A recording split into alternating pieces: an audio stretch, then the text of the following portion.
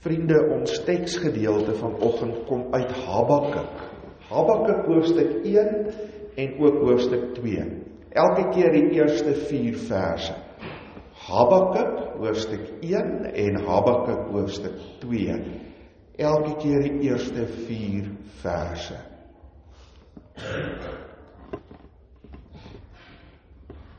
'n uitspraak van die Here wat hy aan die profeet Habakuk geopenbaar het. Hoe lank moet ek om hulp roep voordat u hoor, Here? Moet ek by u bly kla oor geweld voordat u red? Waarom laat u my die onreg sien wat gedoen word? Waarom kyk u toe as daar soveel ellende is? Oral rondom my is daar onderdrukking en geweld en word daar getwis en baklei. Die wet het nie meer krag nie en daar geskied nie meer reg nie. Slegte mense het die oorhand oor die goeies en so word die reg verkrag. Hoofstuk 2. Ek wil op my uitkyktoring gaan staan, my plek op die vestingmuur gaan inneem. Ek wil wag om te verneem wat die Here vir my sal sê en wat ek moet antwoord wanneer mense my verwyd. Die Here het toe vir my gesê, skryf wat ek aan jou gaan openbaar, duidelik op kleitablette, sodat mense dit sommer in die verbygaan kan lees. Die openbaring geld vir 'n bepaalde tyd. Dit sal gou kom, want dit kom beslis. Jy moet net geduldig bly wag as dit nie gou kom nie, want dit kom beslis. Dit sal nie uitbly nie. Dit is die boodskap. Wie nie reggesind is nie, sal sy verdiende loon kry, maar wie reg doen, sal lewe, omdat hy getrou bly. Ek wil net weer teruggaan na die eerste gedeelte wat ons gelees het, waar Habakuk met die Here as ware baklei. En vriende, dit klink daarom baie bekend, nee. Waarom laat u my die onreg sien wat gedoen word? Waarom kyk u toe as daar soveel ellende is? Oral rondom my is daar onderdrukking en geweld en word daar getwis en gebaklei. Die wet het nie meer krag nie en daar geskied nie meer reg nie. Slegte mense het die oorhand oor die goeies en so word die reg verkrag. Hoe lank nog, Here? Hoe lank nog? Ek lees die ongelooflike mooi verhaal van 'n oosterling wat op 'n keer 'n Nuwe Testament in die hande gekry het en dit gelees en van hoek tot kant verslind het. Hy was verskriklik beïndruk met dit wat hy daar gelees het in die Nuwe Testament. Soveel so dat hy 'n brief geskryf het vir een of ander professor daar in Amerika wat aan 'n teologiese skool gedoseer het. En hy vertel vir hom in hierdie brief hoe ongelooflik indrukwekkend dit is. En hy vra hom vir die professor om vir hom 'n geskiedenisboek oor die Christendom te stuur, sodat hy 'n bietjie iets kan sien van hoe die Christendom deur die eeue heen gefunksioneer. Hy kry die boek En hy lees hom. En aan die einde van die boek toe skryf hy weer 'n briefie vir die professor. En hy skryf in die briefie, hy sê, ek dink u het my verkeerd verstaan, liewe professor. Die boek wat ek gelees het u gesê is die geskiedenis van die gelowige Christendom oor die wêreld heen. Ek het 'n probleem. Dit verskil dan so radikaal van alles wat in die Nuwe Testament staan. Dit kom nie ooreen. Dit wat Jesus gedoen het, dit wat Jesus gepraat het, dit wat Jesus as opdrag aan ons gegee, niks daarvan lees ek in die geskiedenisboek wat u gestuur het. Ongelukkig, vriende, is dit die skokkende waarheid wat hierdie posterling so raak gevat het. Statistieke sê vir ons dat tussen 70 en 80% van alle mense wat in Suid-Afrika woon, Christene is. Bely dat hulle Christene is. Sê dat hulle Christene is. En tog moes ons in hierdie week wat verby is beleef hoe geweld en wetteloosheid soos 'n tsunami oor ons land spoel. Sommer net hier naby ons, hier in die middestad, het ons dit beleef. Ons het gesien hoe 'n juffrou van 'n skool 'n 6-jarige kind ontvoer. En ons het gelees van die talle vrouens wat verkragt en gedood is. Geweld oor ons land gespoel. En ek en jy sit en ons luister en ons kyk na hierdie dinge en ons staan verslaan, geskok en meer as dit vreesbevange en het ons vertrou in ons medemens verloor. Maar wie vertrou jy dan nou nog? As die juffrou, die skool, die wat ook al aan wie jy jou kind toevertrou, uiteindelik die een is wat jou kind seermaak. Dan word die woorde van Habakuk so ongelooflik relevant. Hoe lank nog, Here? Hoe lank nog moet ons hierdie geweld duld? Weet jy wat is vir my skokkend? Ek lees 'n verslag wat deur die VN uitgereik is. En in die verslag word beweer dat Suid-Afrika die mees gewelddadigste samelewing is in die wêreld wat nie tans in 'n oorlog gewikkeld is. Trouwens, die verslag gaan nog 'n tree verder en sê dat ons selfs meer gewelddadig is as Libanon en Israel. En meer gewelddadig is as Syrië, waar daar tans 'n burgeroorlog aan die gang is. En ons is nie in 'n staat van oorlog nie.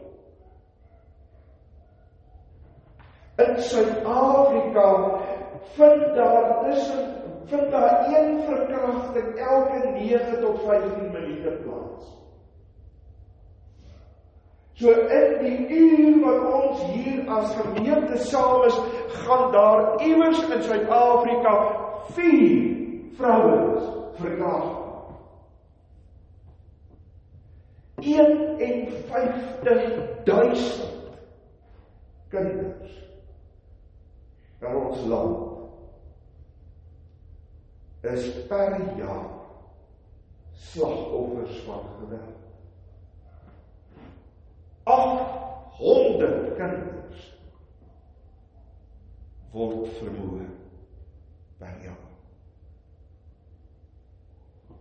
Ons het rondom hier in ons eie gemeente beleef, toe ons die begrafnis van die Benoni vier hier gehou. En 3 van daardie persone wat ons begrawe het, was kinders.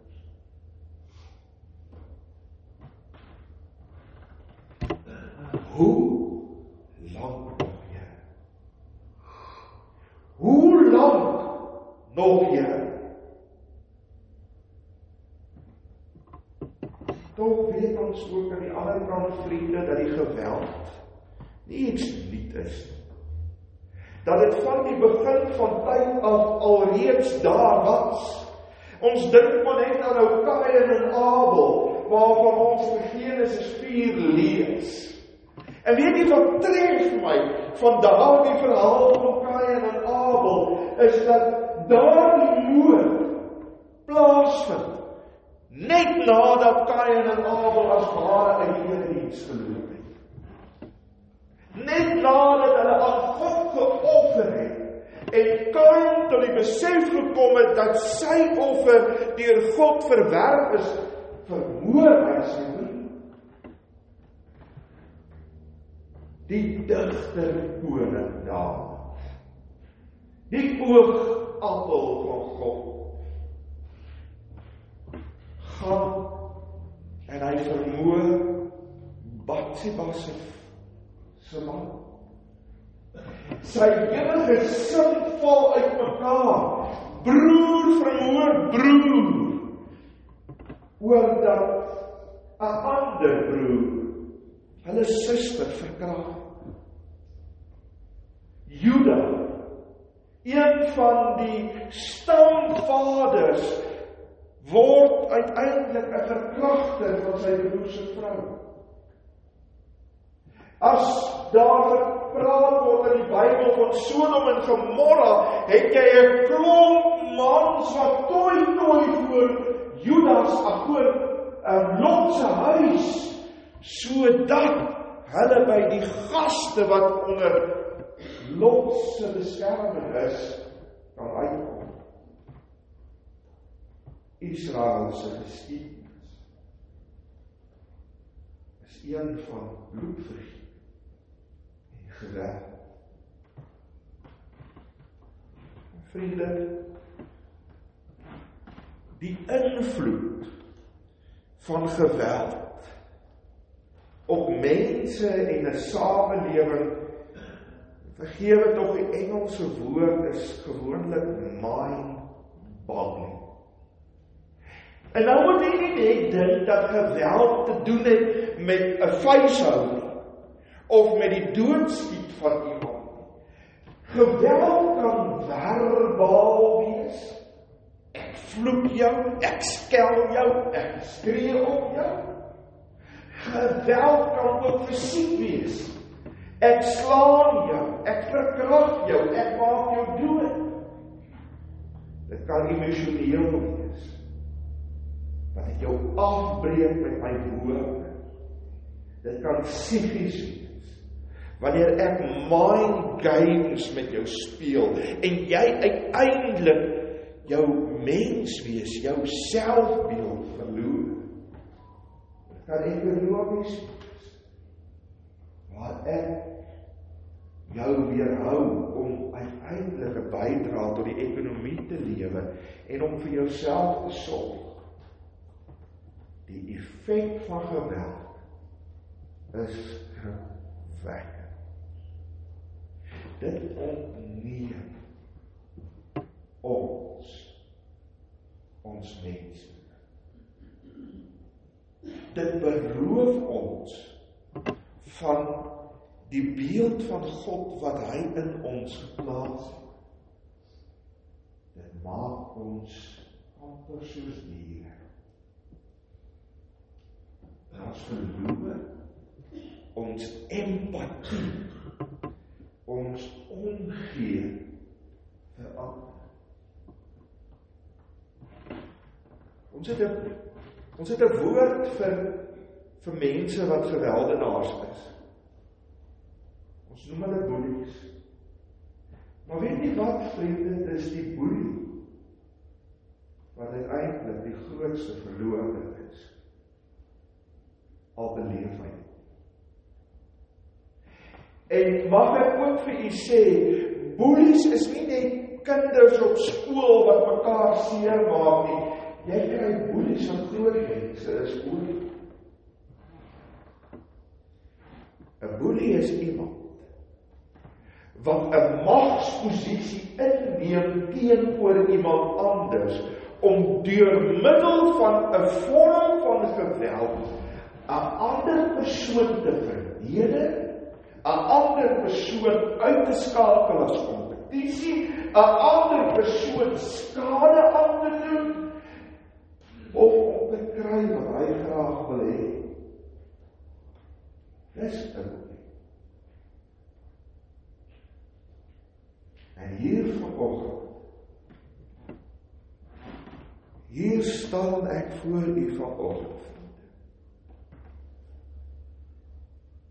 Ek besef net, ek het nie antwoord.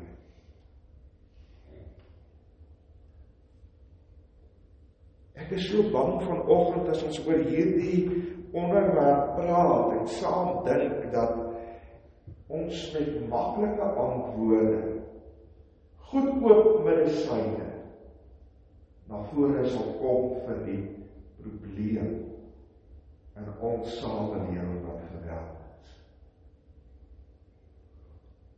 Hoe jy sê, ek voorberei vir hierdie preek vanoggend, het al die oplossings daarvoor vir my baie leeg en oppervlakkig geklink.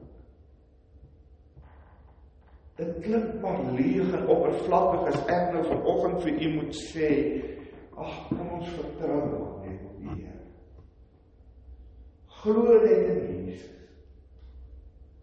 Oorwin die kwaad met die goeie. Hierdie woorde, vriende, klink maar vir my baie enkel diep. Matteus vertel die verhaal van Jesus wat aarde toe gekom het. En as hy die verhaal vertel, dan sê hy die koninkryk van God het naby gekom. Ek wil vra, waar is daai koninkryk? Want ek sien hom nie. Ek wil vanoggend ook vra, waar is die koning van daardie koninkryk? Want as ek na ons samelewing kyk, as ek die koerante lees, as ek die TV aansit, as ek na die radio luister, dan sien ek hom nie. Is hy al missing in action?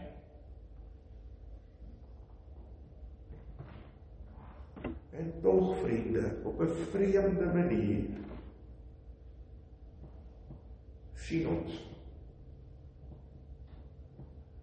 Op 'n vreemde manier is ons die Nuwe Testament deurlees, dan sien ons hom by 'n vrou by 'n put. Dan sien ons hom by die barmhartige Samaritaan. Dan sien ons hom in Saggeus se huis. Dan sien ons hom saam met wynsuipers en sondaars. Vrouens van slegte reputasie. Sien ons hom by hulle wat juis slagters is van die geweld van hulle tyd. Miskien as ek en jy betrokke raak by hulle wat deur die geweld geweld in ons land verwoes word. Dalk sal Jesus juis, die koning van die koninkryk, juis daar sien. Weet jy, uiteindelik was die grootste geweldsdaad in die hele geskiedenis, was toe Jesus gekruisig is. Dink net 'n bietjie daaroor. Die God wat hemel en aarde geskape word het, die God wat dit alles moontlik gemaak het, hy word gekruisig. En aan die kruis roep hy uit, tetelestai, dit is volbring. Mag hierdie geweld wat God aan 'n kruis vasspijker, die einde wees van alle ander geweld.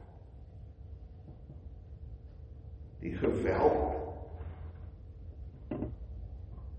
wat nou in ons land afspeel, die geweld van vroue en kinders en mense se lewens so diep raak, trek streep deur Jesus se verlossing.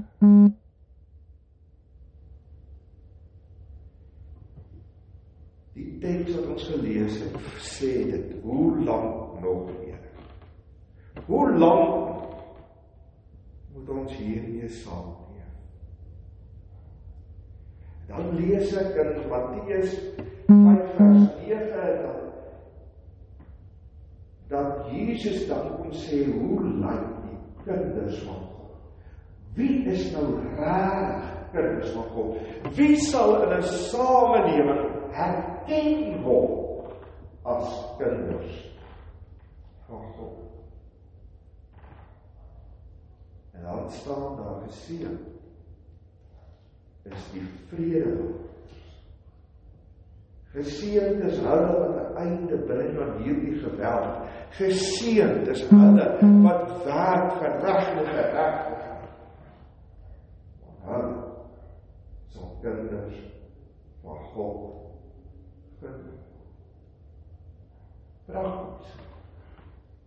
Kan ek en jy betrokke raak by die geweld in ons land deur die kultuur van geweld te verander. Deur ons kinders op 'n manier groot te maak om respek te hê vir lewe. Deur ons kinders groot te maak op 'n manier dat hulle respek het vir vrouens. Deur op te staan daar waar ons sien dat mense vertraag word. En mense se regte van hulle al weggeneem deur geweld. Dat ons 'n verskil in die manier hoe ons praat oor ander mense.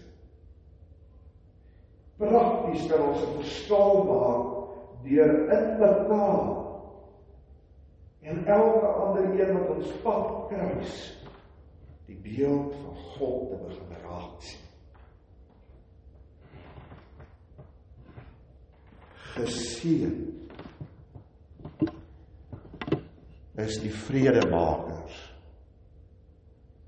want hulle sal kinders van God genoem word. Amen. Vriende, ons gaan die volgende gebed saam bid. En daar is gereël met elke een om 'n kers, met die kerkraad om 'n kers te kom opsteek. Ek sal die woorde wat daar is op die bord lees terwyl elke een dan sy kers kom opsteek en dan sing ons weer, hoor ons bid, o Heer, hoor ons bid, verhoor tog ons gebed en gee ons vrede. Ek vra dat die eerste persoon dan, en daarna gaan ek dit nie weer aankondig nie, julle weet in watter volgorde, kom steek julle die kers op. Die eerste persoon kan na vore kom. Ons steek hierdie kers aan, terwyl ons bid tot die God, wat ons by die naam geroep het. Ons bevestig, dat ons almal na God se beeld geskape is. Mag ons geloof ons inspireer en motiveer om reg en geregtigheid te soek vir die wat onderdruk word. Hoor ons bid, o Heer, hoor ons bid, o Heer, verhoor tog ons gebed.